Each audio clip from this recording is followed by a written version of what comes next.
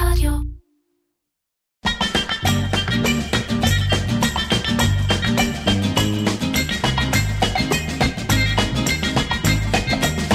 אירקצ'ר, קריאיטיב פודקאסט, עם מירן פחמן. דפקת שורה? מה קרה? איזה שורה? כאילו חזרת מחוק. אני מחוק, אז עם שורה הייתי פה, אף אחד פה בפלורוסנטי, מאמי. כן, זה מקליט דרך אגב. בסדר. ככה זה מתחיל הפרק. ככה, יאללה. אז שלום לך, אלון בליאן. אהלן, מירן פחמן, יפה שלנו. רגע, שנזכיר שכבר דיברנו חצי שעה, והיה פה שיחה מרתקת ואישית, ונוגעת, והתרגשנו. כן, ואז פתאום גילינו שזה לא הוקלט. איזה באסה. נכון, מה זה אומר? שננסה לעשות את זה שוב. ננסה... או שנשאיר את מה שהיה, ונתחיל מההתחלה. כמובן שנתחיל מההתחלה, כי בעצם מי שמקשיב לא שמע את השיחה, אבל א' נגיד שאתה, מי שלא מכיר, מהשותפים והבעלים של טוויסטד, משרד פרסום די ותיק, שהתחיל כמשרד דיגיטל, והפך למשרד עם נשמה דיגיטלית, והיום מה? זה משרד לכל דבר, זה משרד, איך היום זה מוגדר? היום זה משרד שאנחנו מגדירים אותו כמשרד פרסום נשמה דיגיטלית, כן. אבל שיש לו גישה מאוד ברורה, שאומרת, דיגיטל פרסט. הגיע הזמן להפסיק להתנצל. השאיפה שלנו בסוף זה שהרדיו והשילוט והטלוויזיה יהיו מדיה משלימה לדיגיטל, כפי שזה אגב קרה השנה, המעבר הזה כן. של הדיגיטל כמדיה בולטת. אנחנו יודעים לעשות את זה, את האופליין הזה משתמשים בו כשצריך, אבל זה לא העיקר. ואתם דף המסרים, אני רואה. כן, בטח. אז אמרת את המסר השיווקי שלך בתחילה. לא, כי אם אתה כבר שואל, יש לך חסות אחרת. צריכים לבחור משרד לפי יכולות הדיגיטל שלהם, ולא לפי יכולות האופליין. וזה סיימתי את החסות השיווקית, נעבור לפרסומות. לא, אז נגיד מה שדיברנו קודם, ושאולי התמה של השיחה, ונראה לאן זה ייקח אותנו הפעם, אבל אותי מעניין, אתה א' התארחת באחד הפרקים הראשונים, כבר לפני 5 שנים. נכון, הייתי בפרק השמיני שלך, תחילת הדרך. נכון. ווואו, עשית דרך, תקשיב, 5 שנים עברו.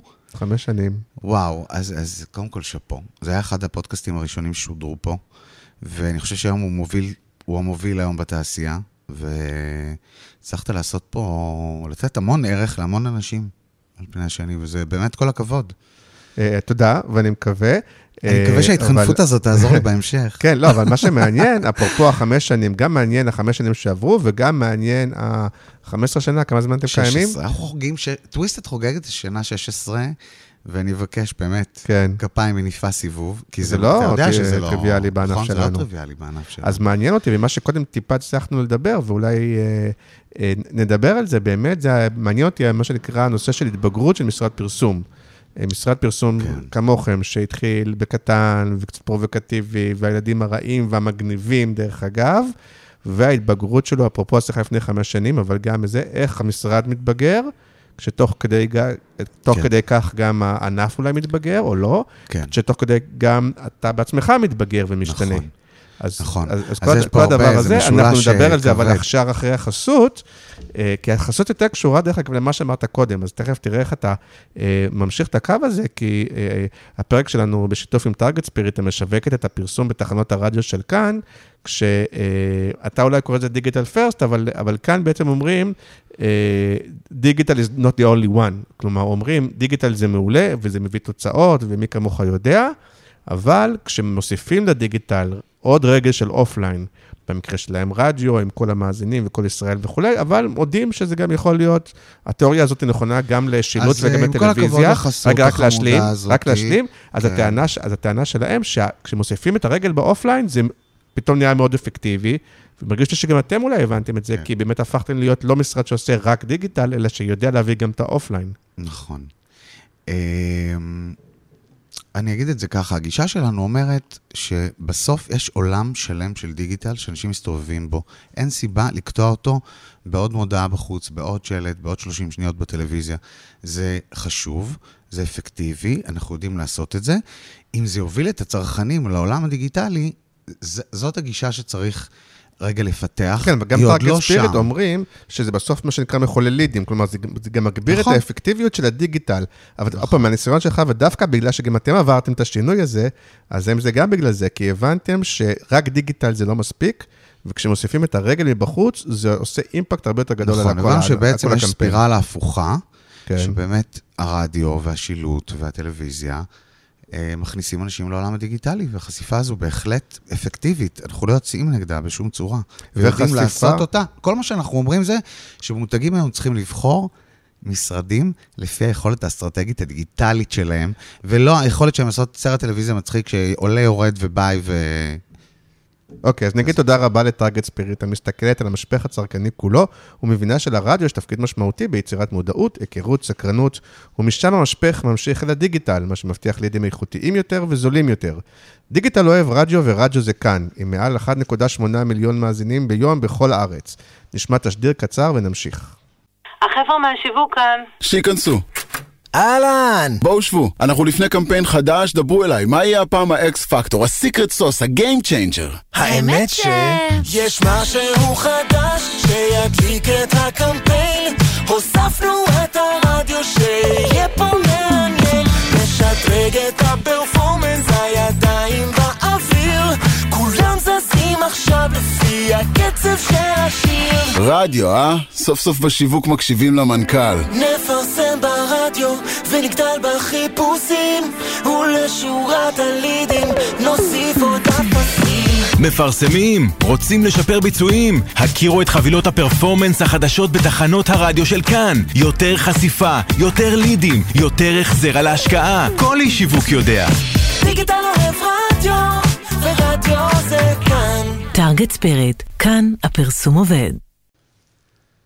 זהו, אז אני כן זוכר איך השיחה הקודמת שהוקלטה התחילה, אני לא זוכר את הכל בדיוק לאן זה המשיך, אבל היא התחילה בזה שבעצם דיברת על זה שבחלק מההתבגרות ומהשינוי של השנים, נכנס איזשהו מימד או מסע רוחני קצת. כן. תשמע, אני חושב שבאופן כללי, כל יזמות ובסוף, כשאתה מנהל עסק ויש לו מחזור חיים לעסק הזה, זו דרך רוחנית. זו דרך שאתה עובר ויש בה משברים, והמשברים דווקא בעולם העסקים הם יותר, ההשתקפויות יותר מהירות, השיעורים יותר מהירים, אתה ככה, ואתה חייב את התמיכה, נקרא לזה רגע רוחנית. ואני חושב שב-16 שנה האלה עברנו דרך בהחלט רוחנית. רגע, התחלת כאילו מלא רוחני לגמרי, התחלתי מבן אדם, אתה יודע, נורא אנליטי, נקרא לזה, אתה יודע, במונחים של פעם היה כזה הומני, כן. אז הייתי יותר כזה מהפיזיקאים והאקסלים, והלכתי ללמוד בכלל כלכלה וראיית חשבון, לא הרבה יודעים את זה, אבל למדתי שנה באוניברסיטת בן גוריון, ואז הבנתי שאם אני אמשיך לעשות את זה, אני פשוט יקריס חברות, וכדי שאני אעבור לעולם התקשורת, וחזרתי ללמוד בכלל למינהל. ולמרות שבאמת יש לך כזה קצת אופי של איש קריאיטיב, כזה קופצני ויצירתי ופרובוקטיבי וזה, אתה לא הדמות הקריאיטיבית, גם קצת, אבל יש כמובן את גלמור, אבל יש בי, אני חושב, איזשהו שילוב בין באמת היכולות, מצד אחד הניהוליות והאסטרטגיות, או האסטרטגיות והניהוליות, ומצד שני, אני בן אדם שבחייו הוא איש קריאיטיב, שייך לקהילת הלהט"ב על כל המשמעויות שלה, אני קלאבר, אני חי את הקהילה שלי, את הסביבה שלי, אני בן אדם צעיר ברוחו, אני יודע. אבל אם חוזרים רגע לדרך, אתה יודע, זה מעניין, כי בסוף כשיצאנו לדרך ב-2006, בסוף אתה רוצה לצאת, ואתה מנסה להיות סמבדי בעולם הזה. כל אלה שחושבים שהם יושבים עכשיו ביהושע, או בגיטם, או במקן, או בבאומן, והם יוצאים, וכאילו, לא, אתם יוצאים החוצה ואתם מתחילים. את אלון מוליאן לא הכירו. גם אחרי 5 שנים שבהם הקמתי את מקן דיגיטל, so called, אני יצאת משם 35 עובדים, זה התחיל כ-MRM, ובאמת שינוי התבצע אז אתה יוצא החוצה לעולם, ואתה מנסה רגע להיות סמבדי, אתה רוצה רגע לממש את ההבטחה הזאת כאדם, קודם כל. אפרופו יום העצמאות, זה קצת כאילו מין שיחת עצמאות, כי אתה רוצה כעצמאי, לא כשכיר באיזשהו מקום. לא כשכיר בחלום של, לצורך העניין, באילן שילוח, אני רוצה את החלום שלי, ומה אני רוצה, ורצינו לצאת לענף הזה, ודווקא מתוך ההיכרות שלי, את עולם הפרסום של פעם, האינטראקטיב הזה, של הבאנרים והכל, הבנתי ש, וואו, יש פה עולם שלם שאפשר לעשות בו עבודה שהיא הרבה יותר מהפרסום הקלאסי הזה. ומשם התחלנו, ואתה יוצא לדרך, ובעיכול פתאום נכנסת פייסבוק, אז השתלטנו על כל עולם הסושיאל, והרשתות חברתיות, והיינו ראשונים שעשינו את זה. רגע, אותי מה שמעניין במסע... לא, והיינו באמת בועטים וחצופים, ואפילו אני זוכר שהצגתי את התחת שלי באיזה כנס של גלובס, כדי to make a point. לפני עופר שכטר או אחרי? אוי, זה היה... שם במקביל. זה היה כשלהציג את התחת זה היה סמטינג, היום צריך הרבה יותר מזה. אתה יודע מה, זה בדיוק העניין. אם כבר מדברים על התבגרות, אתה יודע, יש את השלב שבו אתה צריך להבין איפה אתה עלול להיות קצת פתטי בהתבגרות שלך, אוקיי?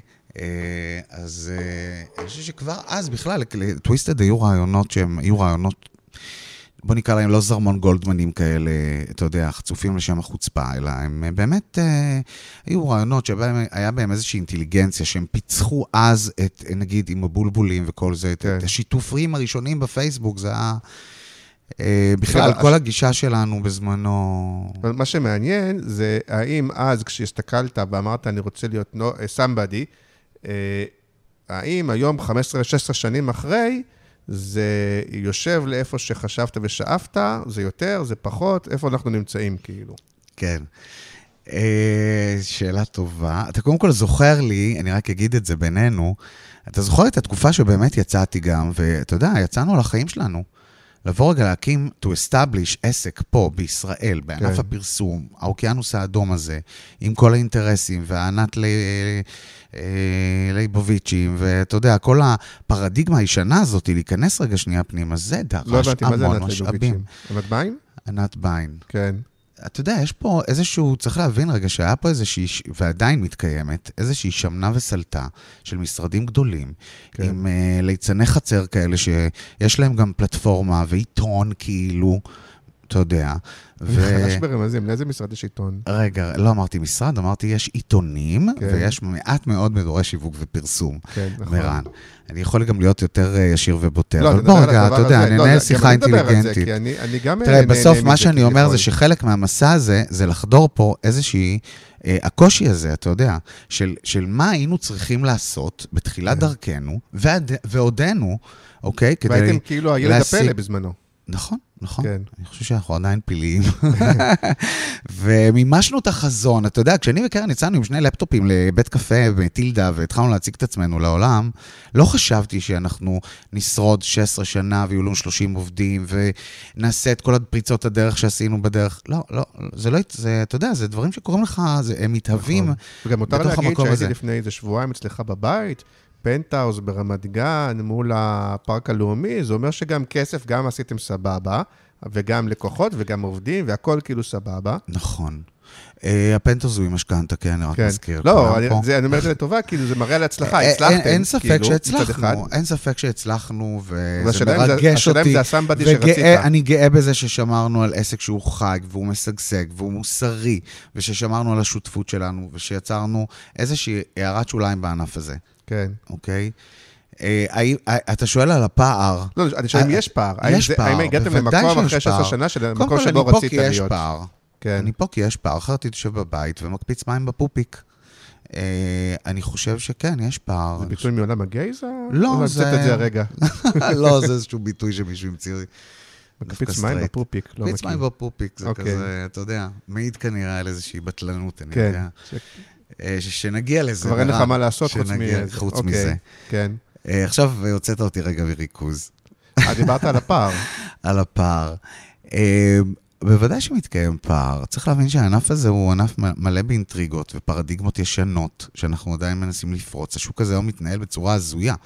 שוק הדיגיטל, לא רק הדיגיטל, שוק משרדי הפרסום בישראל הצטמצם בעשור האחרון. כבר אין שוק כל כך, הרבה מבינים שהשוק לא שם. יש את המשרדים הגדולים, לצורך העניין, so called, ובוא רגע נשים על זה, מה לעשות, הם לא so called, הם באמת הכפולים. הגדולים. הם גם גדולים, בסדר. אני אומר גדולים, אתה יודע, כי הם גדולים מחזורית, כי הם גדולים בקשרים, כי הם גדולים באופן שבו הם השיגו את מוניטין שלהם ואת הונם, בסדר? לעומתם, כמות המשרדים בעשירייה השנייה השלישית, המשרדים הקטנים בינוניים לצורך העניין, קטנה משמעותית מלפני עשור. נכון, הרוב לא שרדו. ויותר מזה, אם תסתכל על משרדי הדיגיטל, ההבטחות הגדולות שהיו פה, אני לא רוצה גם למנות שמות, גם השוק הזה הצטמצם. גם פה אנחנו מדברים על מעט מאוד משרדים, זאת אומרת, איפה הציפייה שלי? הנה, בעיניי חוליגנס, נגיד, שהיו הבטחה גדולה, ומימשו, ובסופו של דבר התמזגו לתוך קיילוג'יק, ואחרי שנה גם מקס וגם סער עוזבים, אז אתה משאל את עצמך, ואופם, על ידי דלויט, ויש הרבה מאוד, ואלנבי שאני לא יודע איפה הם בכלל, הוא בליכוד, הוא עם ביבי. לא, זהו, זה לא נגמר. לדעתי שם. אוקיי. אבל באמת קרו פה הרבה מאוד דברים שבסוף אני, כן, מה הציפייה שלי, איפה עומד הפער? אני מצפה שישרטו לי את הדלת. אני חושב שאנחנו עושים עבודה מצוינת. מי, הלקוחות? כן, אני מצפה שהשוק, כן, אני מצפה שכן, לקוחות יבואו ורגע יסתכלו למה יש לנו להציע ואיזה ערך לתת להם. אבל אם אני משווה את זה... אתה יודע, בוא נדבר עליי כאדם עכשיו, אתה יודע, אתה אומר לי, וואו, התיישב לו בפנטהאוס וזה. בסוף אני כאדם קם בבוקר, ואני רוצה את ההולמות הזו שיצרתי בקריירה של 25 שנה, שזיהיתי פה טרנדים ומגמות וחדשנות והלאה ודוניה. יש ציפייה לאיזשהו מקום שבו, לא יודע אם ישרטו לך את הדלת, אבל יהיה קל יותר, דווקא על רקע כל המגמות שציינתי קודם, להרגיש לקוחות, להביא לקוחות, שיסתכלו רגע שנייה. וזה מה שאני עושה פה, אני מנסה לספר את הסיפור שלנו, ולקרוא, אתה יודע, בסוף כוחות לבוא ולראות איזה ערך יש לנו. לא, אבל אני עדיין נסף את הפער, כי עוד פעם, אני אומר, מצד אחד, הצלחתם ונשארתם, כל המשרדים האחרים נסגרו וכדומה, אבל מצד שני, כן יש מנץ' כזה שקם אחריכם, והוא נתפס היום, לא יודע, יותר גדול, יותר לגיטימי, יותר זה. משרדים כמו ברוקנר שהיו קטנים, אז כלומר, וזה לא האלה עם ההון הגדול, כלומר, אז מצד אחד יש את ההצלחה שאתה מסתכל, קצת אני יכול להשוות את זה לעצמי כשאני חושב על זה, כי גם אני כשאני מסתכל, אז אני אומר, מצד אחד, אנשים שהיו איתך, הרוב לא הגיעו עד לפה, מצד שני אני מסתכל ואומר, רגע, אבל למה אני לא כמו האלה שהם יותר ממני? כן. אז קודם כל, האסטרטגיה של מנצ'י בכלל אחרת, היא אופליינית במהותה. זהו, זו לא הטעות הייתה להגיד אנחנו דיגיטל. הם יורשים, זאת המהות שלנו, אבל נברח מהמהות שלנו. המהות שלנו היא דיגיטל והיא חדשנות. המהות של החבר'ה במנצ'י היא אופליין. שהם מעולים ומצוינים. הם מעולים ומצוינים, ואני אוהב את העבודה שלהם, והיא קריאטיבית, והם באמת יורשים פה איזשהו חלל, שחסר במשרדי הבורוד הקפלנים ב-so called. אוקיי? הבריקמנים האלה, שלא ברור לי איזה זכות קיום בכלל יש למשרדים כאלה. סליחה שאני אומר, אבל זה המצב. אני שואל לעצמי אם אתה תרצה שנשאיר את המשפט האחרון. כן, בהחלט. אני אמרתי שאנחנו מנהלים שיחה כיפית, אותנטית, ישירה, היא לפעמים תהיה בוטה. אבל אתה אומר שכאילו... אתם לא היום במצב המסוים הזה, כי יש בריקמנים וברודאים? לא, אני לא... איך זה קשור אליכם בעצם? אני לא מאשים, זה לא מהמקום הזה. זה מהמקום של, תראה, עבר עידן. אנחנו בעידן של המשרדים החדשים, so called. אז א', איפה המשרדים החדשים? אוקיי. הם נעלמו. איפה הם? אתה מבין? שוב, חוץ מבאמת מין מנץ' כזה שאתה דוגמה טובה, אבל אין הרבה כאלה. כן, איפה? אז זאת השאלה. אתה יודע, אם זה מה שקרה, אז למה הענף שלנו הוא לא מספיק שם? וטוויסטד בעיניי מייצגים את הצד הימני של הסיפור, אוקיי? במקום של דיגיטל וחדשנות. אז משהו פה, אתה יודע, צריך עוד... גם אנחנו מספרים את הסיפור כדי לפצח אותו. גם השיחה הזו שוב איתך היא כדי לנסות רגע, אתה יודע, להוציא החוצה את מה שפנימה. כן, אבל זה, אוקיי. הרי לא יכול להיות שבמשרדי האופליין האלה, או המשרדים הגדולים נקרא לזה, בסדר? שאין מה לעשות, הם יודעים לנהל את הדברים בצורה טורית, בתדירות תוכן נקרא לה בינונית, בקצב מאוד לא המואץ והיומיומי שדרושים לנו היום. אני לא יודע איזה, אתה יודע, כמה לגיטימציה זה, אז הם שרדו עוד גל, את הפרוגרמטי, ברור, כי זה מדיה. כן. אוקיי, אז עכשיו אנחנו בעידן הסושיאל. בוא נראה. אבל מה שהצלחנו לעשות לפני שנכבתה לנו ההקלטה, ועכשיו פחות, ואתה קצת חוזר למה שנקרא, ואני דווקא ממתן, אתה חוזר קצת למולין התוקפני, הוא כן יותר לדבר עליכם ועל עצמך, באמת לעשות את ההקבלה בעיניי מעניינת, בין ההתבגרות שלך, כי גם אתה בעצם עברת, הפכת לאבא, נהיית קצת יותר בורגני אולי, וגם המשרד עבר איזושהי התבגרות, כאילו, ועל ההגבלה המעניינת הזאת, זה נראה לי יותר מעניין רגע מלתקוף את המשרדים האחרים. קודם כל, הבחנו בהתבגרות הזו. באמת, גם העיסוק שלנו חזרה על העולמות הפרוגרמטי והמדיה, קצת כאילו הם סגנים במהותם, נקרא לזה. הבנתם שאי אפשר לשרוד בלי זה. וגם ויתרנו קצת אסטרטגית על העולמות האלה של קריאייטיב, בועט, חצוף, שגע את כולם, בוא נעשה עבודה שמביאה תוצאות, זה מה שארגונים רוצים, זה היה עידן הפרפורמנס. בקריאיטיב אז משהו אפרופו מה שאני מטיף על גרנות וקריאיטיב. משהו בהתבגרות הזו, אני רק רוצה רגע להתייחס לנקודה הזו, היא לקחת רגע את ההתבגרות הזאת למקום שבו אני אסטרטגית למשל, כן יודע מה קורה. אני כן משתמש בקריאייטורים ובכל המגמות הכי חדשניות. זאת אומרת, זו דווקא התבגרות אסטרטגית, ויש לנו הרבה מה, אתה יודע, מה זה אומר התבגרות אסטרטגית? זה אומר שאתה מבין שזה קיים, אבל אתה אוהב את זה, שאתה אומר אין לי ברירה. לפני 15 שנה, אלון היה יושב, כדי להיות הסמבדי הזה, יושב בלילות וקורא טורים ומצגות ומרצה ועולה על במות אוקיי? היום זה עבודה, אתה יודע, שהיא יותר אסטרטגית, שהמשרד עם פלנרים ואנשים רציניים, שרגע שנייה אנחנו מביאים רגע את כל הדבר הזה, זה לא רק אלונית המוליינית יושבת בחצות הליל, אוקיי? אז זאת ההתבגרות בעיניי, זאת אומרת, לעשות את זה יותר, אני יודע. כן, לא, אבל הנה, לדוגמה, אני פתאום קלטתי היום, אני קטלתי איזה פרסומת בקבוצה, ופתאום קלטתי, אין את השם שלכם לדעתי, אין את הקרדיט שלכם, ופתאום קלטתי שזה שלכם, ואמרתי, איזה מין בן אדם שוחט פרסומת של אורח שהוא בא אליו היום לפודקאסט. היום הספקת כבר להגיב על הפרסומת של קניוני עופר, עדן גבאי.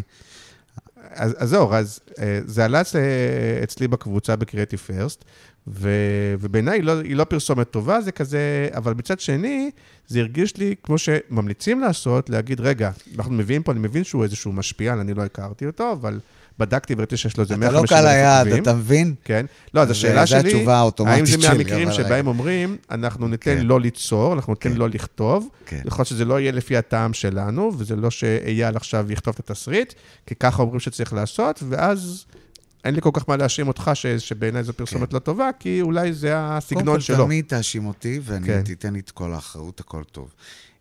אני רוצה רגע לדבר באמת על העולם הזה של יוצרי התוכן. כן.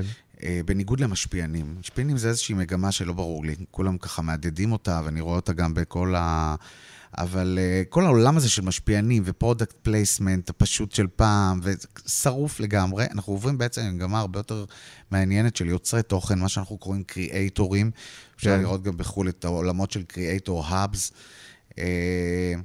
והמהלך הזה עם קניוני שעשינו גם מהלכים. זה לא מייתר, אבל באיזשהו אופן בשדה הפרסום, כי אם הקריאייטורים עושים את הקריאייטיב, אתה זוכר את השיחה הזאת על ווב 2.0, שדיברו על איך הצרכנים, החליפו את משרדי הפרסום, ואתה זוכר התקופה כזאת, אנחנו מספיק... לא, עכשיו תגיד רגע דוגרי, כשאתה או כשאייל לוקחים הזדמנות שיש לעשות סרט לקניוני עופר, ואומרים, במקום שאנחנו נכתוב, ואנחנו נעשה את הקריאייטיב, נעשה את מה שאנחנו יודעים הכי טוב, אנחנו ניתן לאיזה ילד שהוא כנראה משפיען, נכון. ויכול להיות, תגיד אתה, אני אומר, יכול להיות שאתם רואים את התסריט ואתם אומרים, אנחנו לא היינו מוציאים את זה, אבל היי, אם זה מה שאתה חושב שיעבוד, אז לך על זה. לקהל שלך, כן. ואז אתה אומר, רגע, אז מה התפקיד שלי כפרסומאי פה? כן. זאת המדיה. אז אני חושב שהתפקיד שלנו כפרסומים, קודם כל לנהל את הטלנטים האלה, כן. וזה קשה, כי גם לאייל יש אגו, וגם למנהלי קריאיטיב, שלא יעזור לנו על זה, אבל זה העידן החדש. אבל זה לא רק אגו. והשאלה היא, זה הרבה גם אגו, זה הרבה אגו, והרבה גם לדעת. יש את המקום שאתה כמשרד פרסום יודע מה צריך, ואז הקריאייטור, הוא הולך, עושה מה בא לו, ואתה אומר כאילו... אבל שיווקית, מה זה נותן שהיובל, איך שקראת לו, עושה מין דחקות כאלה? קודם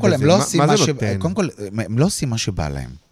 אנחנו קודם כל מדברים על עולם חדש, שבו אנחנו מנהלים טלנטים מסוג חדש, שצריך לשלב בין העובדה שיש להם קהל שמכירים אותו, ויוצרים את התוכן הזה כל יום, והקהל הזה מת על זה, לבין זה שעכשיו הגענו כקניוני עופר, ואנחנו רוצים לעשות איתו משהו. במקרה הזה, סוגי ישראלים בקניון.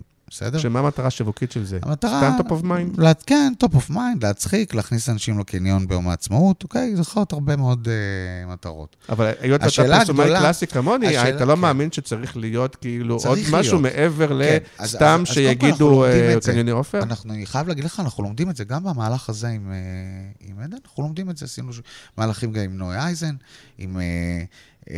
אשלי בקשי למשרד הבריאות, זה לא משנה, אנחנו כל הזמן לומדים לעבוד עם היוצרים האלה, ואני חושב שבכלל, כאגב התעשייה ואנשי קריאיטיב ומנהלי קריאיטיב, צריכים לדעת לעבוד עם הטלנטים, שחק קצת האגו, לתת לאנשים האלה, למה שנקרא לעבוד, וכן לתמוך אותם באריזה, בשפה הגרפית, אולי לעזור להם קצת בעריכות.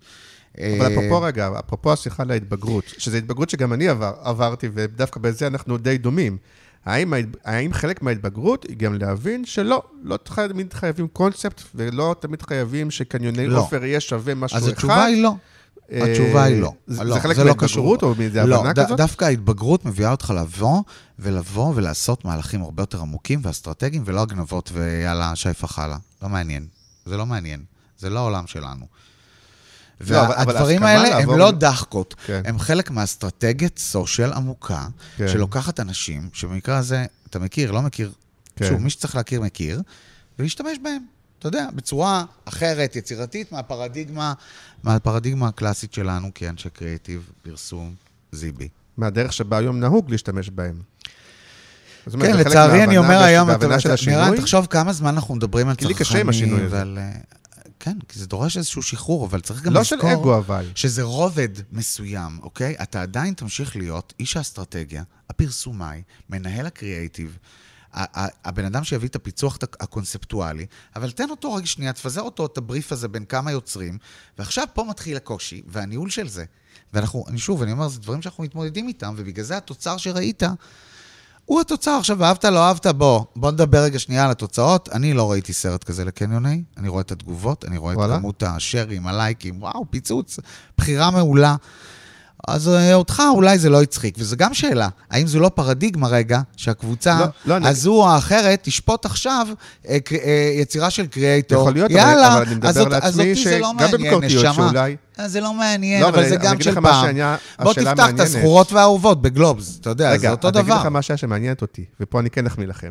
כי, פעם, בתפיסה שלי, וזאת כאילו התפיסה של פעם, או התפיסה הקלאסית, כמו שעשיתם נגיד עם אוניברסיטת תל אביב, שבאים ואומרים, רגע, אני מבין שאני לא מוכר אוניברסיטה, אלא אני מוכר סקרנות. יש איזשהו קונספט על כזה.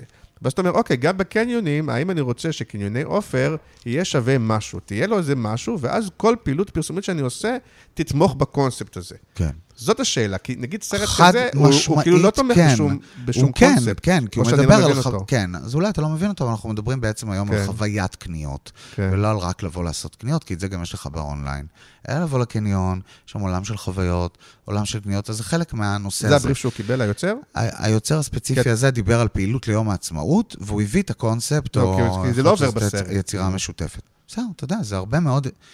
קודם כל, רק גיא אבן רק נכנס לתפקיד, ואנחנו עושים שם עבודה. גיא אבן עכשיו בזה? כן, הוא עבר משופרסל למליסרון וגם לאופר. גם היה בכללית, לא? גם בזמנו, כן, עבדנו בכללית. אז נעשית שם עבודת סושיאל, משהו חריף. פוצעת את הקשר, כן. משהו.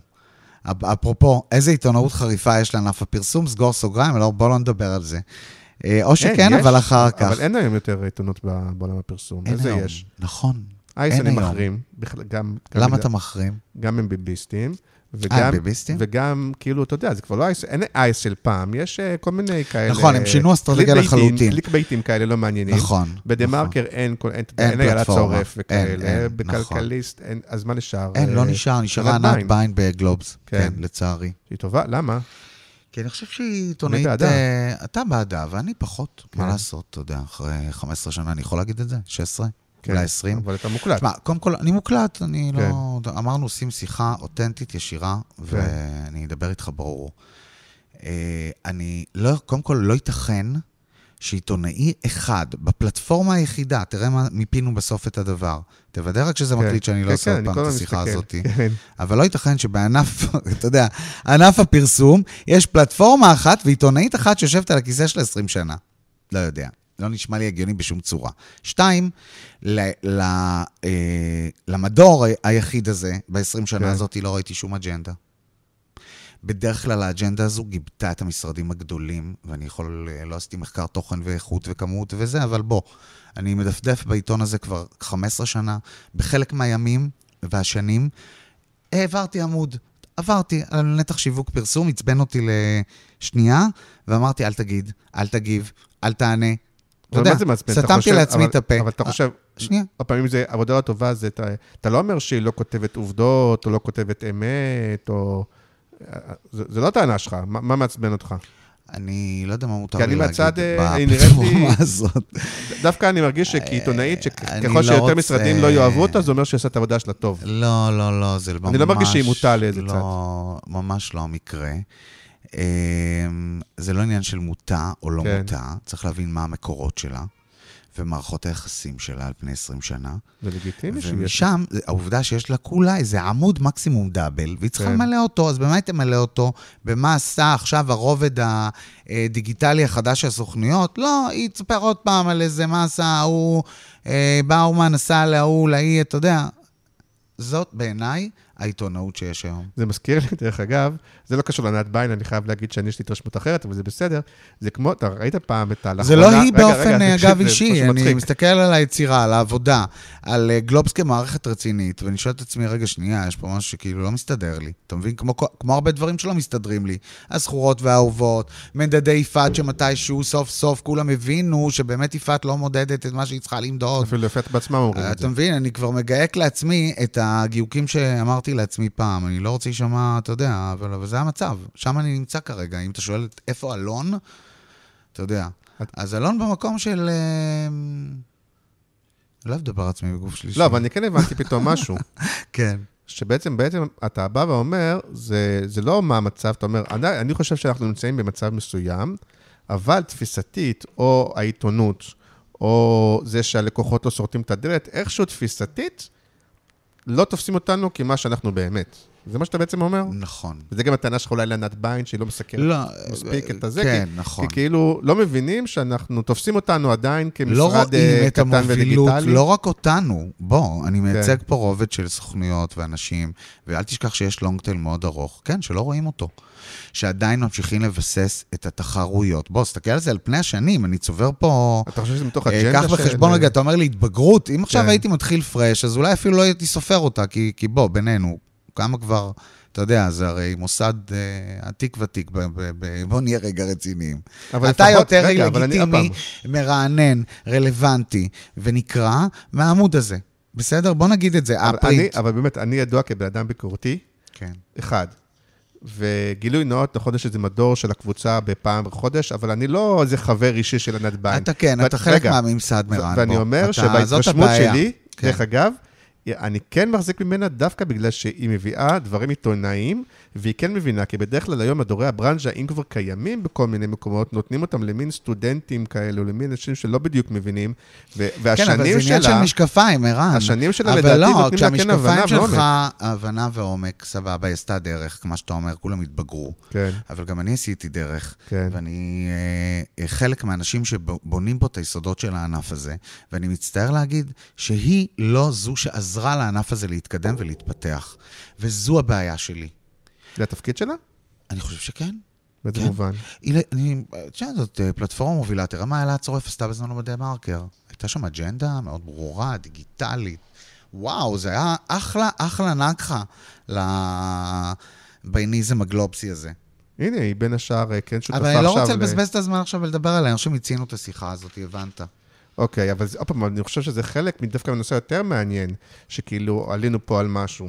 על הנושא הזה שבעצם אתה מרגיש שהפער הוא בעיקר הפער התפיסתי. כלומר, שאתם עשיתם דרך משמעותית, ואתם עדיין לא נתפסים ככאלה, לא על ידי הלקוחות ולא על ידי זה לא רק אנחנו, זה הדרך שהענף הזה צריך להבין באיזה פרדיגמות הוא שבוי, כיצד הוא בוחר משרד פרסום או שותפים לדרך, מי הם, מה התנאים שהוא מציב למכרזים, למה זה מגביל סוכנות כמו טוויסטד למשל, מלהשתתף במכרזים בגלל איזשהו מחזור, או דברים פרדיגמטיים שנמצאים בלב התעשייה שלנו. זאת הבעיה שלי. והטענות שלי, או התסכול שלי, הוא נובע מזה שכן, אנחנו עשינו את זה לבד, אנחנו עושים את זה לבד. אני לא מרגיש את התמיכה, אגב, לא מצד גלובס, מצד אחד, ולא מצד איגוד הפרסום למשל. איגוד חברות הפרסום אמור לתמוך בי. 16 שנה אני חבר איגוד הפרסום, חוץ מזה קקטוס. בוא, לא ראיתי שום עשייה, לא למען התעשייה הזו. פתחו בית ספר. וואו, בתשלום. כאילו, איזה עשייה נעשה עבור הרובד הזה של המשרדים הקטנים בינוניים? איזה ייצוג יש להם באיגוד חברות הפרסום? בטח אגיד לך, בוא, אתה מוזמן להיות חלק, למה אתה לא נכון, חלק מהאיגוד? אגב, הוצע לי לעשות את זה. לא, מה אתה מתלונן? אבל זאת בדיוק הבעיה שלך, מרן פחמן, שאתה הצטרפת כבר, אתה מתחיל להצטרף לממסד. אני סירבתי. אתה יודע למה סירבתי? כי אמרו לי שסמסונוב הולך להיות היור. או שהוא לפחות מועמד. אז אמרתי, אם הוא היור, אז מה יש לי לעשות שם? תביא איזה מישהו, אתה יודע, מדיגיטלנט שיהיה היור, אני אדבר איתך. אתה מבין? אני רוצה להגיד רגע משהו בכנות. ככל שאתה נהיה בטון יותר תקיף, אני גם אהיה יותר תקיף. כלומר, ואין בעיה, אם אתה רוצה כזאת שיחה בכיף, אבל ככל שתהיה, אני גם אהיה יותר תקיף מבחינה הזאת. אבל אז השאלה אם אתה רוצה מהכיוון הזה או מכיוון נאור. אבל אם אתה רוצה להנמיך... לא, תהיה לנו שיחה כיפית. אז אם אתה רוצה להנמיך, אז אני אשאל שאלה אחרת. אני אשאל דווקא יותר בשאלה הרוחנית, או האישית, או ההתבגרותית, האם הפער הזה שהוא נתפס בעיניך, האם אתה אומר, רגע, במקום רק להגיד, הפער הזה הוא בגלל הנדביים והוא בגלל האיגוד, כאילו אולי יש פה דווקא יותר מעניין להסתכל על ההסתכלות האישית, כאילו. נכון. גם לכם יש אחריות בפער הזה. בהחלט, בגלל זה אני מתנגד למה שאמרת. יש לנו אחריות חד משמעית לעניין הזה, ואנחנו לוקחים אותה ועושים את העבודה, ואני אומר את כל מה שאני אומר לא בשביל טוויסטד. אני רואה את החברים שלי במרכאות, הקולגות שלי, ברובד שלי, שמתמודדים. או איזה חסמי כניסה, איזה חסמי כניסה יש היום לענף שלנו. רגע, לא עכשיו ברצינות, אתה רואה הרבה משרדים אחרים כמוך, שאתה אומר, הם עושים עבודה מצוינת, אבל הם לא מקבלים את ההוקרה שמגיעה להם, זה עניין של קושי. זה עניין של כמה קל היום במבנה הענף הקיים, שתיארנו אותו, ריבוי לעומת פיחות משמעותי בכמות המשרדים. בענף הזה אמור להיות איזשהו שינוי. השינוי הזה הוא לא, שוב, לא סורטים לי את הדלת. אני יושב פה ואני אנסה להסביר למה כדאי להגיע אליי. אבל אולי, תגיד לי, אז אני לוקח אחריות, רגע שנייה, אני לוקח אחריות מלאה. שמה? שלא תטעה. זה לא בגלל ובגלל ובגלל. זה לא. זה למרות ובזכות. אני לא רוצה פה לשים מסועה ואל תקשרו לי כתרים. אני רק, יש לי מה לומר, כן. כי אני ראיתי בדרך את המכשולים, ואת אלה שתוקלים לך את המקלות בגלגלים, ואת אלה שלא עזרו לך. ומותר לי, רגע, אפרופו התבגרות, מותר לי אחרי 16 שנה לבוא חשבון? מותר לי? עם אחרים?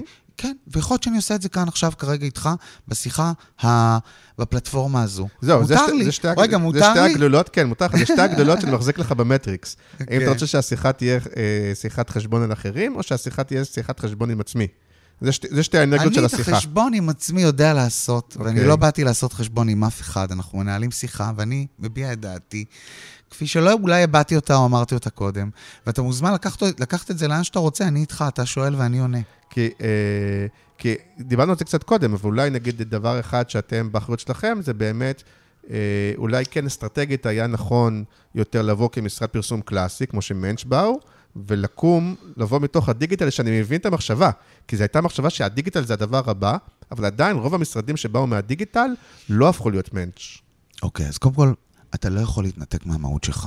רן, כפרה עליך. כן. המהות שלנו, המהות שלי, אלון, כיזם, טוויסטד, כמנהל טוויסטד, היא חדשנות, ויכול להיות שגם קצת קריאטיב. אבל אם תסתכל על החיים שלי, אפרופו התבגרות והחיים שלנו ונלך רגע לאישי, אז החיים שלי מורכבים מחדשנות. עלי לפני למעלה מעשור, פתאום שמעתי, וואי, יש כזה דבר פונדקאות, ויש בהודו, אפשר עוד לגנוב איזה סוס, כאילו, בוא נלך, אתה יודע. החיים שלי, עטורי חדשנות, עשיתי את החיים שלי מהחדשנות, הגעתי מהשכונה הזו בעמישב. אתה יודע, שמחון אוהב ספר איך הוא ישב לו שם בשעריה עם 6, אני לא ביססתי את הסיפור שלי על הדבר הזה, אבל הגעתי משכונת עמישב בפתח תקווה, אפרופו הניסיון להיות סמבדי, משכונת שיקום, ואתה מנסה לעשות עבודה, אתה יודע, רוחנית, אישית, להיות מי שאתה, וחלק ממי שאני זה להיות דיגיטל ולהיות חדשן, ואני כנראה לא יכול להיות משרד פרסום רגיל, ואני גם לא רוצה. אתה יודע מה הזמן הסביר לי? שמשרד פרסום נשמה דיגיטלית זה טוב, אבל גישת הדיגיטל פרסט היא הרבה יותר ברורה. כן. מי אתה? כי יכול להיות שאנחנו לא היינו ברורים. ניסינו להיות משרד פרסום, אבל טוויסטד היא לא משרד פרסום. ניסינו להיות משרד דיגיטל, אנחנו לא משרד דיגיטל. כן. אנחנו משרד שיודע ועושה אגב למטרומוטו, ולביופט. אגב, המילה פרסט שייכת לי בזכויות יוצרים של קריאטיב פרסט, אתה לא יכול להגיד פרסט, אתה יכול להגיד דיגיטל, מותר לך. אז אני אעשה ליד זה, אני אקרא לזה דיגיטל פרסט, וליד זה נרשום C, מרן פחמן. כן, שגם C זה פחמן, זה יפה. אבל תגיד רגע, עוד דבר שמעניין, זה, עזוב רגע את המשרד שלך, גם בהסתכלות על הענף, שפתאום אני חושב על זה, כן. שלפני 15 שנה, כולם הבינו שהדיגיטל כבר זה לא הדבר הבא, זה הדבר שעכשיו, וקצת אפילו קברנו את המשרדים הגדולים, כאילו עם הדינוזאורים, והמשרדי הדיגיטל בעצם שהם יחליפו אותם, כן. וזה לא קרה. נכון. לא רק שזה לא קרה, כמו שאמרת קודם, רוב משרדי הדיגיטל נעלמו. כן. אז איך את זה, איך מסבירים את זה? תקשיב, זה מדהים, אני באמת מנסה להסביר לעצמי את זה. לא, בכלל לא, עוד פעם, אתה לקחת את זה לענת ביין ולאולי. רגע, אז איך כן? למה בעצם משרדי הדיגיטל? סליחה, תסם איזה פיפס. זה נורא מעניין, זה גם אותי מעניין להבין מה קרה פה, אבל מה שקרה בשוק זה דבר נורא מעניין.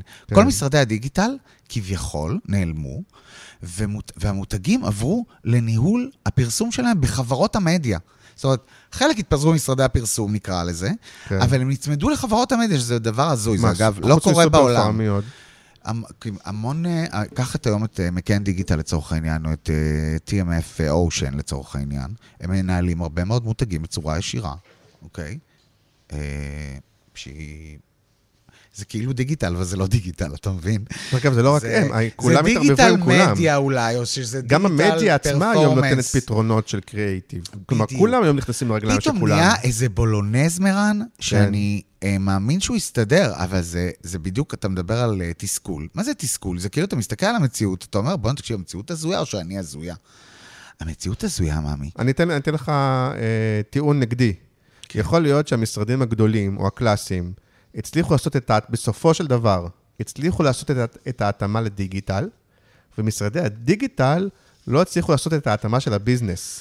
ולכן, קודם כל אנחנו הצלחנו, אני לא חושב ככה. אתם היחידים שהצלחתם. אני עדיין חושב, רגע, לא, עדיין אני חושב שמשרדי הפרסום הגדולים, משרדי הפרסום הם בניגוד למשרד שלי, אבל נקרא לזה משרדי הפרסום העדכניים, אוקיי? אז יש את המשרדים, נקרא לזה רגע, המשרדים הגדולים זה מבחינתי פייסבוק, פייסוש, אינסטוש, בסדר? אלה המשרדים הגדולים. אני מדבר איתך, לא, אנחנו עכשיו דיברנו אנחנו מדברים עכשיו על מספרים, קצבים, אינסטושים, טיקטוקים, שורטסים כאלה, רילזים כאלה, שקצב ההפקה שלהם הוא גבוה, שהתדירות יכולת שלהם לייצר תוכן, הם קטנים, הם ממזרים, הם זולים. על הפער בין התרבות של ארגון כמו שלי, לעומת ארגונים הגדולים, סלש חברות המדיה, שאני כבר כאילו בכלל, אתה יודע, זה בכלל עולם שהוא לא... רגע, אבל התחלת לענות לי על התיאוריה שהם הצליחו לעשות את המעלה דיגיטל, אבל משרדי הדיגיטל, חוץ מכם דרך אגב, כי אתם אלה ששרדתם, אתם הווינרים בדבר הזה, כן? אבל רוב משרדי הדיגיטל לא הצליחו ביזנס ווייז, ולכן הם או התמזגו או התפרקו, אבל הם נעלמו כאילו איכשהו. אתם אלה שהצלחתם, כן. אין ספק שאנחנו חיה מוזרה, כי אנחנו באמת עצמאים. מצד שני, מי שהתחיל כאופליין... אין לי תשובה לזה, באמת. אני מסתכל פשוט על המציאות איתך עכשיו ביחד, ואני אומר, תראה מה קרה. כל המדיה הדיגיטלית עברה לחברות המדיה, או לכל מיני משרדים. זה לא שכולם שורטים לי את הדלת, זה בדיוק העניין. אתה מבין, אני רוצה להבין איתך מה קורה פה. אין לי תשובה לזה. אז אתן לך עוד תיאוריה שהיא מאוד מדוברת. חוץ מי, יכול להיות שאני צריך לחדד שנייה את האמירה שלי. אגב, אני לא משרד פרסום, ואני לא משרד דיגיטל. אני המשרד שמותג צריך. בסדר, יכול להיות שאני צריך לחדד רגע את האמירה הזו, אפרופו גישת הדיגיטל פרסט, אפרופו חידוד עולם הסושיאל אצלנו. אני לא... רגע, אז תכף נדבר על מה הפתרון שאולי יכול להיות. הפתרונות שצריך לתת. אבל ניתן לך עוד תיאוריה, שגם הרבה מדברים עליה, שאולי אנחנו היום בעולם שבו מי שכאילו שורד וחי טוב, זה או המשרדים הגדולים, או הקטנים, המאיראנים האלה שצריכים 5-10 לקוחות, וחיים יפה מזה, וכל מיני יוצאים כאלה. כן, יש תופעה בכלל, שים לב, תופעת המרפסות אני קורא לזה. וכל באמצע הם בבעיה. הקטנים בינוניים הם בבעיה, שמעסיקים עובדים ועניינים וזה. אני לא יודע אם בעיה, אבל באמת יש פלטפורמה שצריך להכיל אותה. זאת אומרת, זה הגולם קם על יוצרו, שצריך להכיל את המפלצת הזו. כן. ובאמת יש את תופעת, זו עוד תופעה שקורית אגב למשרדי הפרסום ומאתגרת אותה מלמטה, זו תופעת יושבי המרפסות נקרא להם, בסדר? יושבים שני אנשים, ההוא איש קריאיטיב, ההוא איש אסטרטגיה, מנהלים איזה תקציב של 10 מיליון שקל, עושים קצת פורנו, קצת לוקחים את הילד, קצת זה, ועושים אחלה כסף. מה הוא צריך את כל הפלטפורמה? השאלה היא, איזה תוחלת, קודם כל יש הרבה כאלה. כן, לא, אבל גם בעיה שתגיד, השאלה היא, איזה תוחלת יש, בוא עכשיו רגע, תשמע, החיים שלי, אתה יודע, איזה תוחלת יש לי כזה דבר, לאן זה הולך? 5 שנים מהיום, לאן זה לוקח אותך? איזה מידת חופש זה נותן לך כאדם? אפרופו, בוא נחזור רגע לאישי שלי.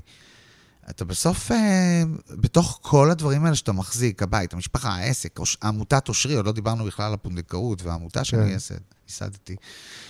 בתוך כל העולם הזה שאתה מחזיק, אתה צריך איזושהי מידת חופש. שאלה היא, כאילו, אם הבחירה שלך כרגע להיות קטן ורווחי, ולהרוויח את הכסף כביכול בשורט טיים, הוא שווה לך אסטרטגית קדימה. אני לא יודע לענות לך. אני מאמין בפלטפורמה. אני חושב שכשיש לך פלטפורמה, הפלטפורמה שלך היא טובה, אז נכון שאתה מאכיל אותה לפעמים, ואתה יודע, זה לא הכי רווחי, you win some, you lose some, אבל זה נותן לך כאדם את היכולת לנהל את זה, לחיות חיים רגע יותר מרווחים. אבל מהצד של הלקוח, אתה מבין למה יש לקוחות, ואולי רוב הלקוחות שעדיין עובדים עם גדולים וכאלה, כן, תראה מה קרה לסופר פארם. אבל יש מספיק לקוחות, לקטנים כמוני, שהם כאילו אומרים, אני לא רוצה לעבוד עם משרד פרסום, ואני רוצה לעבוד עם המרפסות, כמו שאתה אומר, רוצה לעבוד עם הטלנטים וכאלה, ואז שבאמצעים הם כאילו אני אין לי בעיה עם זה. If it's working, don't try to fix it. הכל טוב. השאלה שלי היא האם באמת של החיים, זה הפתרון שמותג צריך. 2 מעוננים במרפסת שעושים לו עבודה לצורך העניין. זה מה שהוא צריך? רגע, אני אגיד לך, לא, אתה אומר משהו. או מה שהוא צריך, זה פלטפורמה, עם back office, עם יכולת לשדר, לעשות, לעבוד בקצב שאני מדבר עליו, בסדר? עם הממזריות הזו. קודם כל זה תלוי מאוד בתקציבי בלקוח. זאת השאלה שלי. אבל יש הרבה לקוחות שמהם אני גם חי. תתפרנסו, נגיד, הם לא מעניינים, אתה יודע שאנחנו מתחרים על אותו שוק. שני צדדים, נכון, אבל לא, אתה אומר, יושבי המרפסות שהם גם באיזשהו מקום מפריעים לך קצת, אבל יש לקוחות שאומרים, כן, אני צריך את הפלטפורמה, אני צריך את הקלאסי, אני צריך. אבל יש היום הרבה לקוחות שאומרים, לא, למה אני צריך את כל התקציבאים, ועוזרי תקציבאים, ועוזרי זה, אני רוצה לעבוד מול הטלנטים, ובסופו של דבר, הטלנטים היום גם יודעים לעשות כך וכך וכך, ואני מקבל, ועוד פעם, אני כלקוח מסוים, עוד פעם, זה לא עובד לכל לקוחות, זה עובד לטוב. אם זה עובד וזה רווחי, אז סבבה. קודם כל, אני לא נגד, אני חוזר רגע, אני לא נגד יושבי המרפסות. כן, קצת נשמע שאתה נגד. אז לא, אני לא נגד פרילנסרים. יכול להיות שהמילה מעוננים. ואני לא, יכול להיות שהיא בלבלה, אבל יכול להיות שזה גם מקינאה, גם לי בא לא לנהל המרפסת ולנהל 30 מיליון שקל, מה אתה חושב? אני לא יודע למי אתה מתייחס, אבל רובם לא מנהלים 30 מיליון שקל, אני לא יודע למי אתה מתכוון לא משנה, 10, 20, כל המהלך הזה עכשיו. העצמאים האלה, הפרילנסרים העצמאים ש...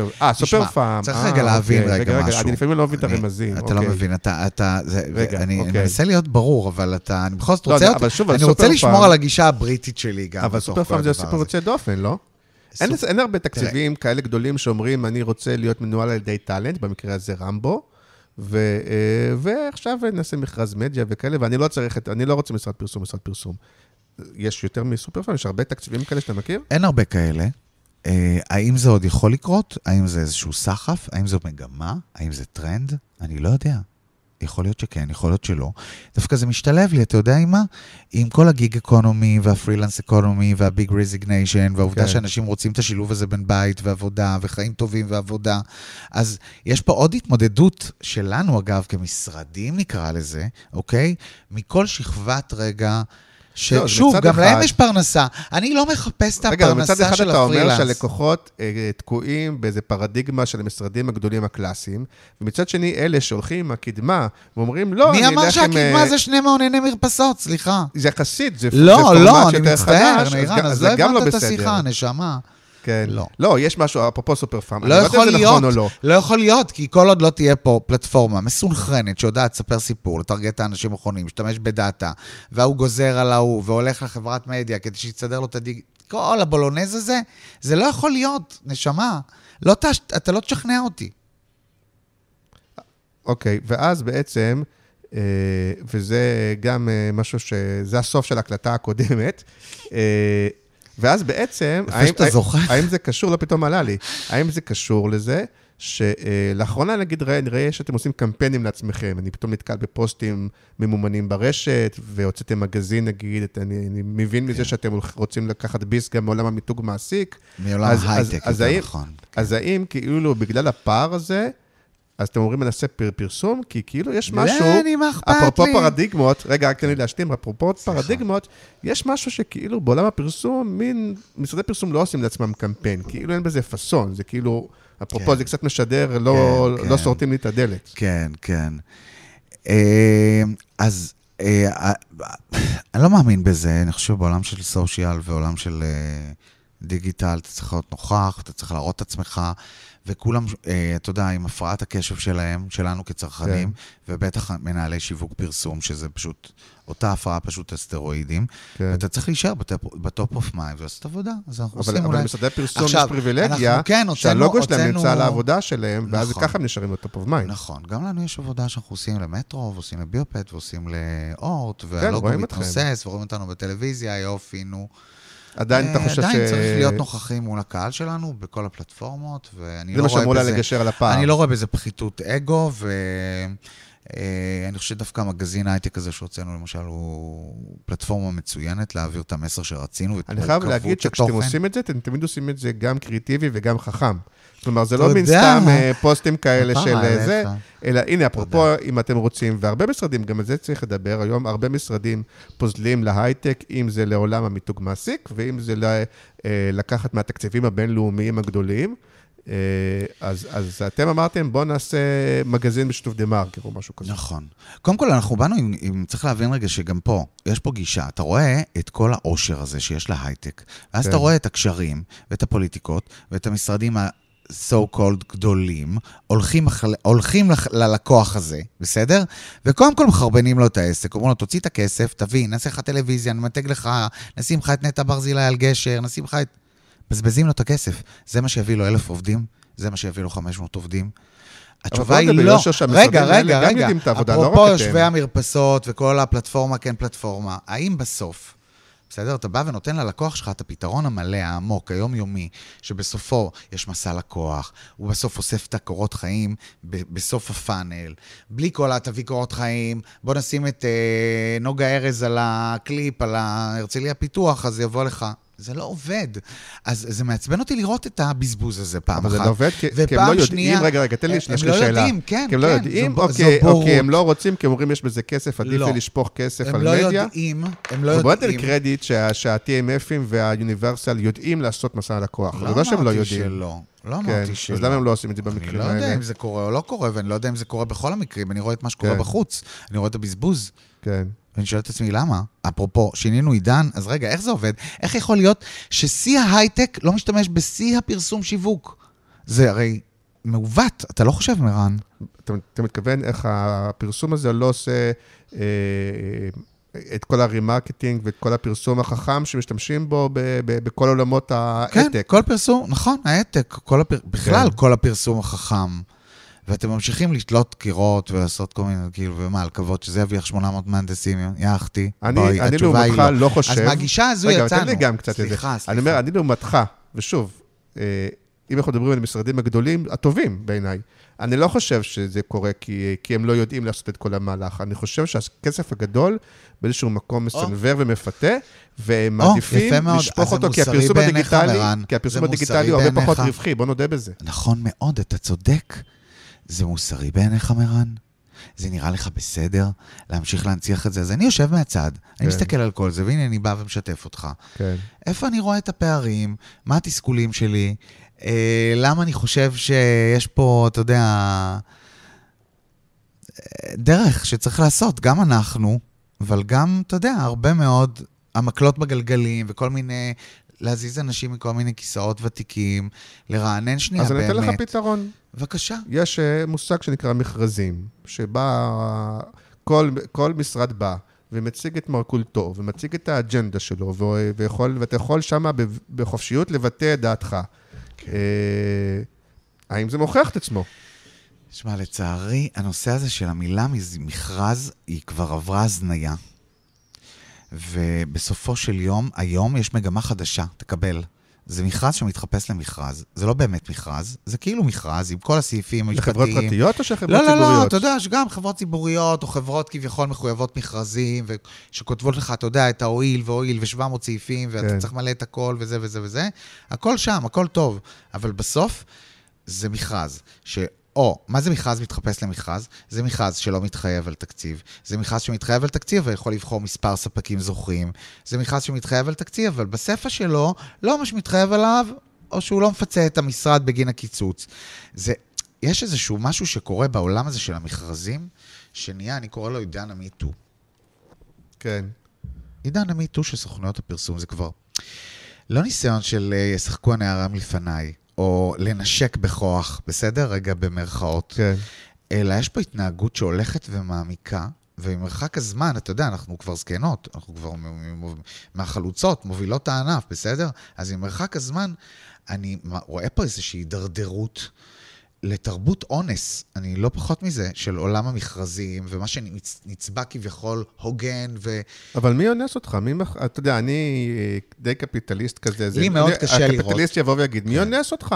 אתה יכול שלא לגשת, נכון? כן, אומרים, אם מספיק משרדים ניגשים לזה, שלא מכריחים אותם, סימן שזה שווה להם. אנחנו מכירים גם מכרזים שאף אחד לא ניגש אליהם, והם נאלצו לתקן את עצמם. אתה צודק. אז אתה אומר, מי אונס אותך? אז בוא ניתן לשוק, אתה אומר, להתנהל. כן. כן. אז... אלא כן זה משרת משרדים מסוימים. תשמע, אני יכול תמיד להחליט שלא לגשת. אתה יודעת מה זה מזכיר לי? אני חוזר לאלון באישי, שבערב מדפדף בגלובס. אני יכול להעביר עמוד. אבל קשה לי לראות את זה.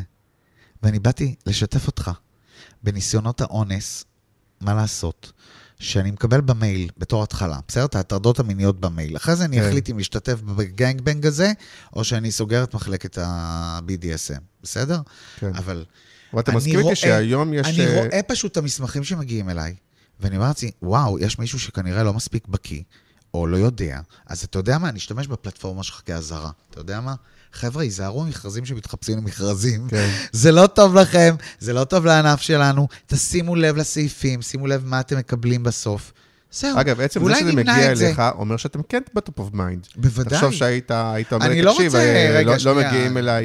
ברור שמגיעים, לשמה, מגיעים. כן, לא סורטים. כן, לא, ברור. אמרתי סורטים. אני אוהב סורטים לי, אתה יודע, הפעם היה לי... אני אשלים אותך. אני בהרגשה, גם זה מעניין לדבר עליו. כן. יש איזושהי חלשות של עולם הפרסום הקלאסי. אפרופו בזה, ואתה רואה גם את האנשים הטובים שיוצאים ממשרדי הפרסום הגדולים, או שהם הופכים להיות עצמאים, או שהם הולכים להייטק, וכל זה, כי רוב ענף הפרסום הקלאסי, כבר לא כל כך מעניין אותו הפרסום הקלאסי, ורוצים את ההייטק.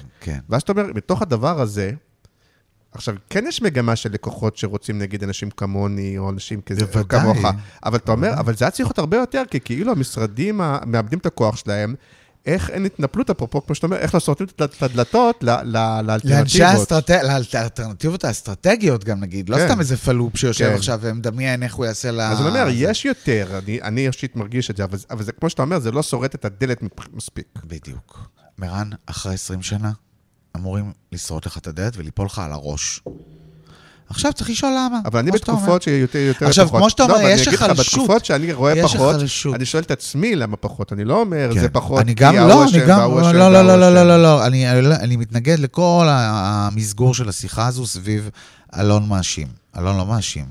אלון לוקח המון אחריות. אלון מספר לך איפה נמצאים התסכולים, ואיפה נמצאים כל מיני, כן, יש לי אני מאשים. יש לי גם אני מאשים דרייפוסי כזה. אבל לא היה אחד שאמרת איפה אתם. אמרת, אני מוכן לקבל אחריות, אבל לא אמרת איפה אתם. בוודאי שכן, אני אומר איפה אנחנו, בזה שבכל שנה, שנתיים אנחנו הופכים באסטרטגיה שלנו ובודקים אותה, ועושים מידענות בעולם, ורואים לאן העולם הולך, ואיך אנחנו רגע יכולים כן להביא ערך לשוק הזה, ולסמן את הקצה הדיגיטלי. אבל יכולה בזה הצלחתם. רגע, שנייה. אני הולך להחמיא לך. לא, אל תחמיא לי, שנייה, אני רוצה לסיים רגע במה כן עשינו. עדיין, אני אגיד את זה, המשרד הזה עובד, מתפקד, גיוס הלקוחות שלו מדהים, יש לקוחות טובים, מצוינים, ערכיים, סוף סוף כאלה שכיף לי יקום בבוקר בשבילם, שזה גם איזשהו ניקיון, אתה יודע, שמתבצע,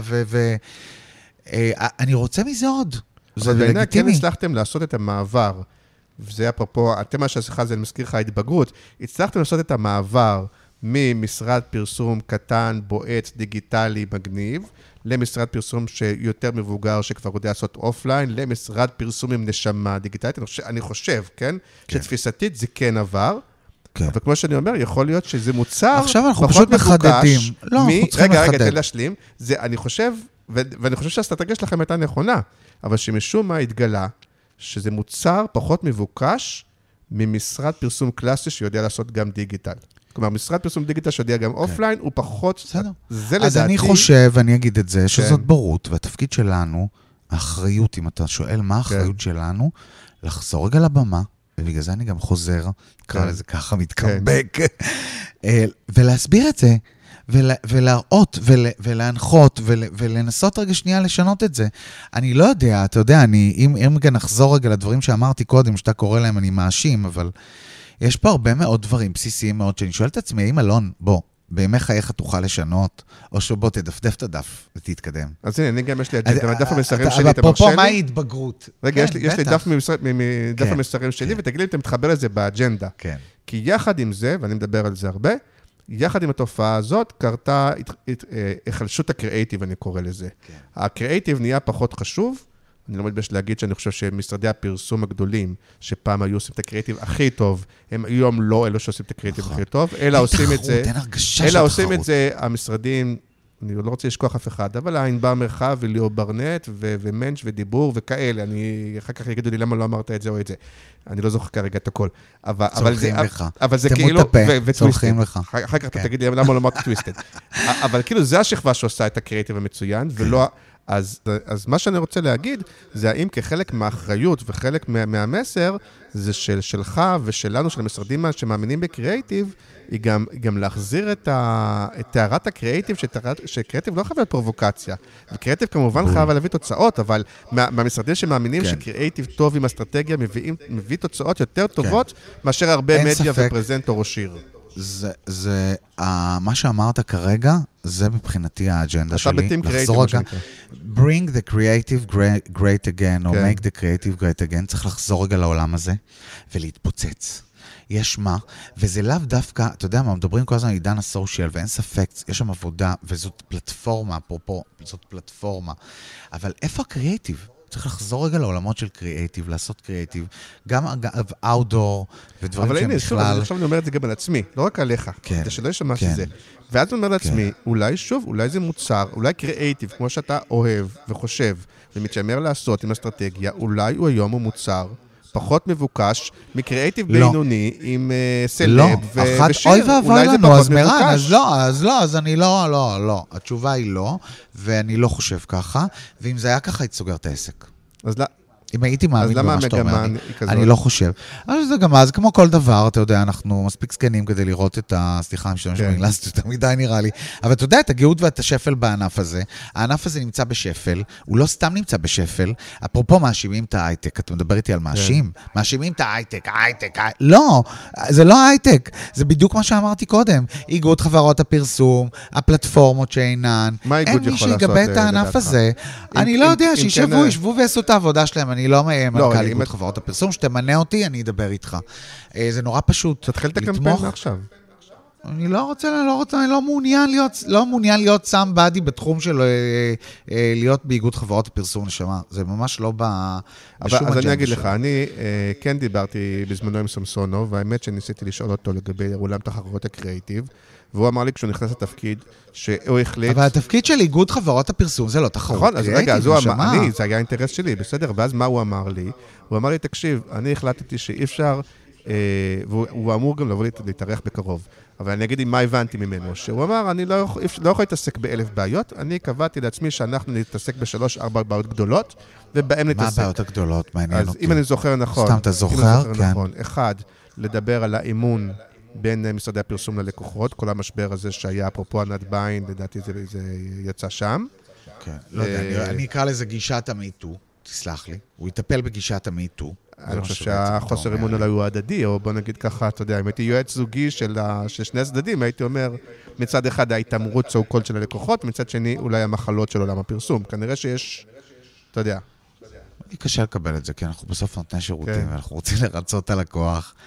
והשאלה היא גם, אתה יודע, מה הנוהג, מה המנהג? אני יוצא כנגד הנוהג והמנהג לפרסם בכלל בכתובים מסמכים שהם פשוט מתחפשים למכרזים. רגע, אבל זה כבר דיברנו, אבל אמרת, אני הייתי מצפה, נגיד, של עזרה מאיגוד חברות הפרסום. הייתי מצפה, כן, שאיגוד חברות הפרסום יטפל בגישת המיטו, ייתן רגע תמיכה ברובד של סוכניות הדיגיטל so called, יטפח. מה? כסף? רגע. מה זה תמיכה? לא, אני לא יודע מה זה תמיכה. לא, אתה חייב לדעת, אתה אומר משהו.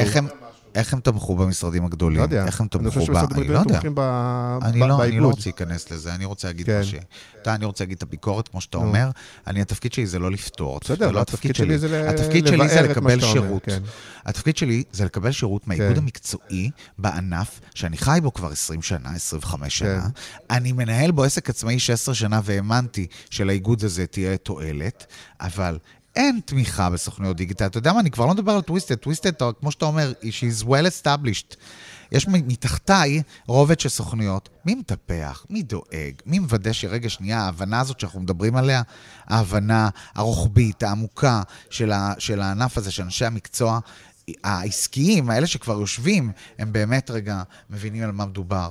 אז אתה פותח... אבל איגוד חברות הפרסום, כשמו הוא... התפקיד של איגוד חברות הפרסום הוא לא להקים בית ספר בתשלום אגב, אלא לדאוג לחברים שלו, אוקיי? ולוודא שאין בעיית כוח אדם בענף, שהפרסום הוא מקור משיכה. זה התפקיד שלו. זה הדבר השני שדיבר עליו. אז בבקשה, אז שיטפל בזה בבקשה. לא, אבל אני רוצה להגיד גם משהו, שאיגוד חברות הפרסום מורכב מחברות הפרסום. שבאופן טבעי הוא מורכב מחברות הפרסום הגדולות. יכול להיות רגע, לא, אבל תן לנו אחד-אחד. תן אחד-אחד. אבל מירן, זה להסתתר מאחורי זה, אנחנו יכולים להסתתר את הפה. ואז אתה ניתן לך לענות.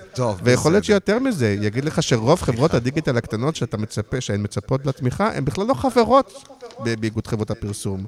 אתה חבר באיגוד? אתה חבר באיגוד? אני חבר באיגוד.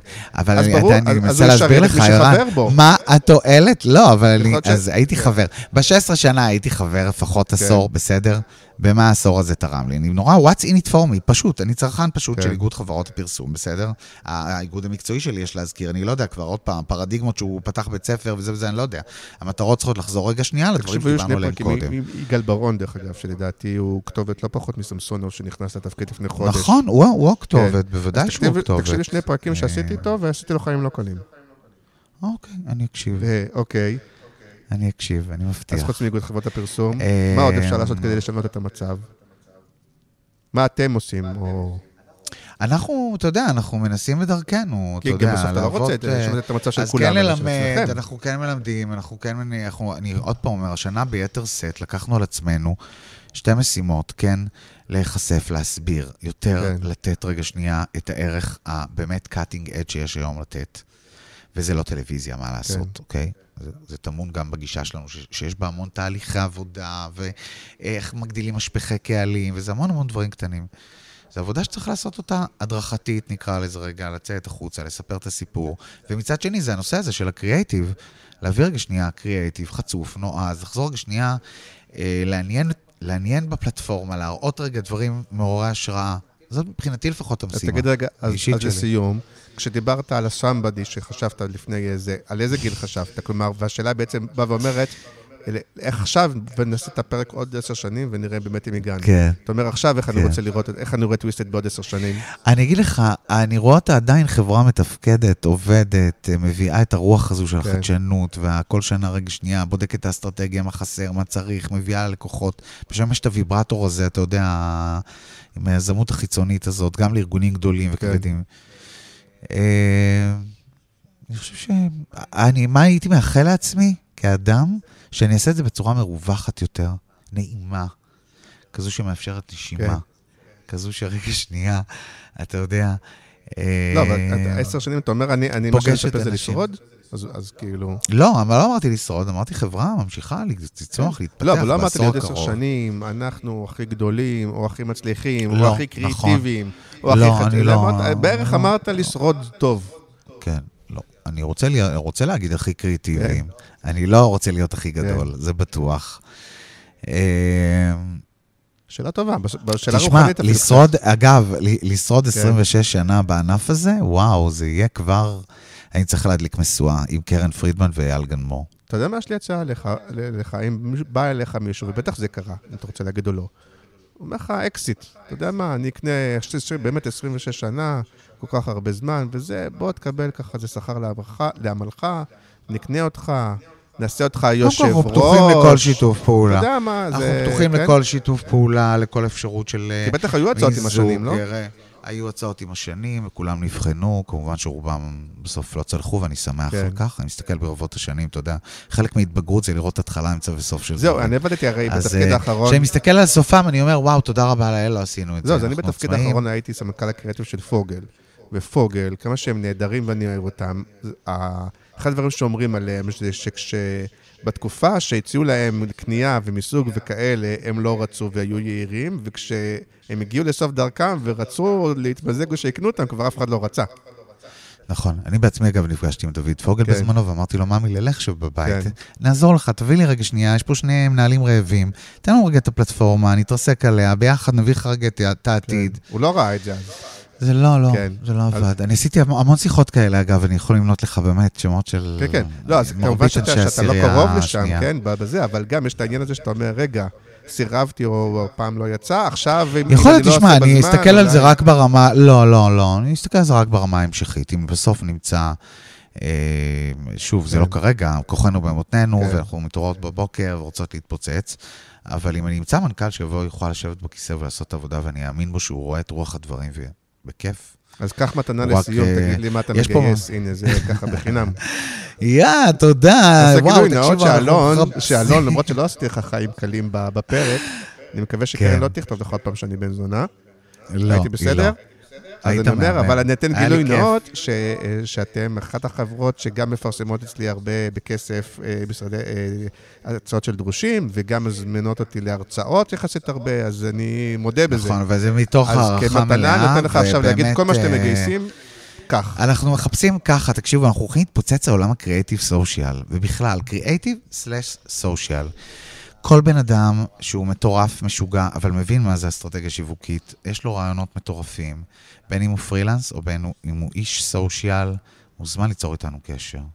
ולרגע ליום העצמאות רק תגיד מילה אחת, ואם יש מישהו מהמרפסות או לא מהמרפסות, או מישהו שרוצה לצאת לעצמאות ולהיות טוויסטד יום אחד וזה, אתם חייבים לצאת, תברחו מהמשרדים הגדולים, אני אמרתי את זה גם בפודקאסט 8, אני זוכר את זה, בפודקאסט הראשון לפני 5 שנים, לצאת, לברוח מהמשרדים, לפתוח, להיות עצמאים, זאת התקופה, תגגלו ביג רזיגניישן, תבינו רגע מה קורה, זה הזמן שלכם, לצאת. אבל אם לפני 15 שנה היית יודע את כל המסע, היית יודע כאילו כל מה שהולך לקרות, היית עושה את זה, או היית אומר, אולי זה לא...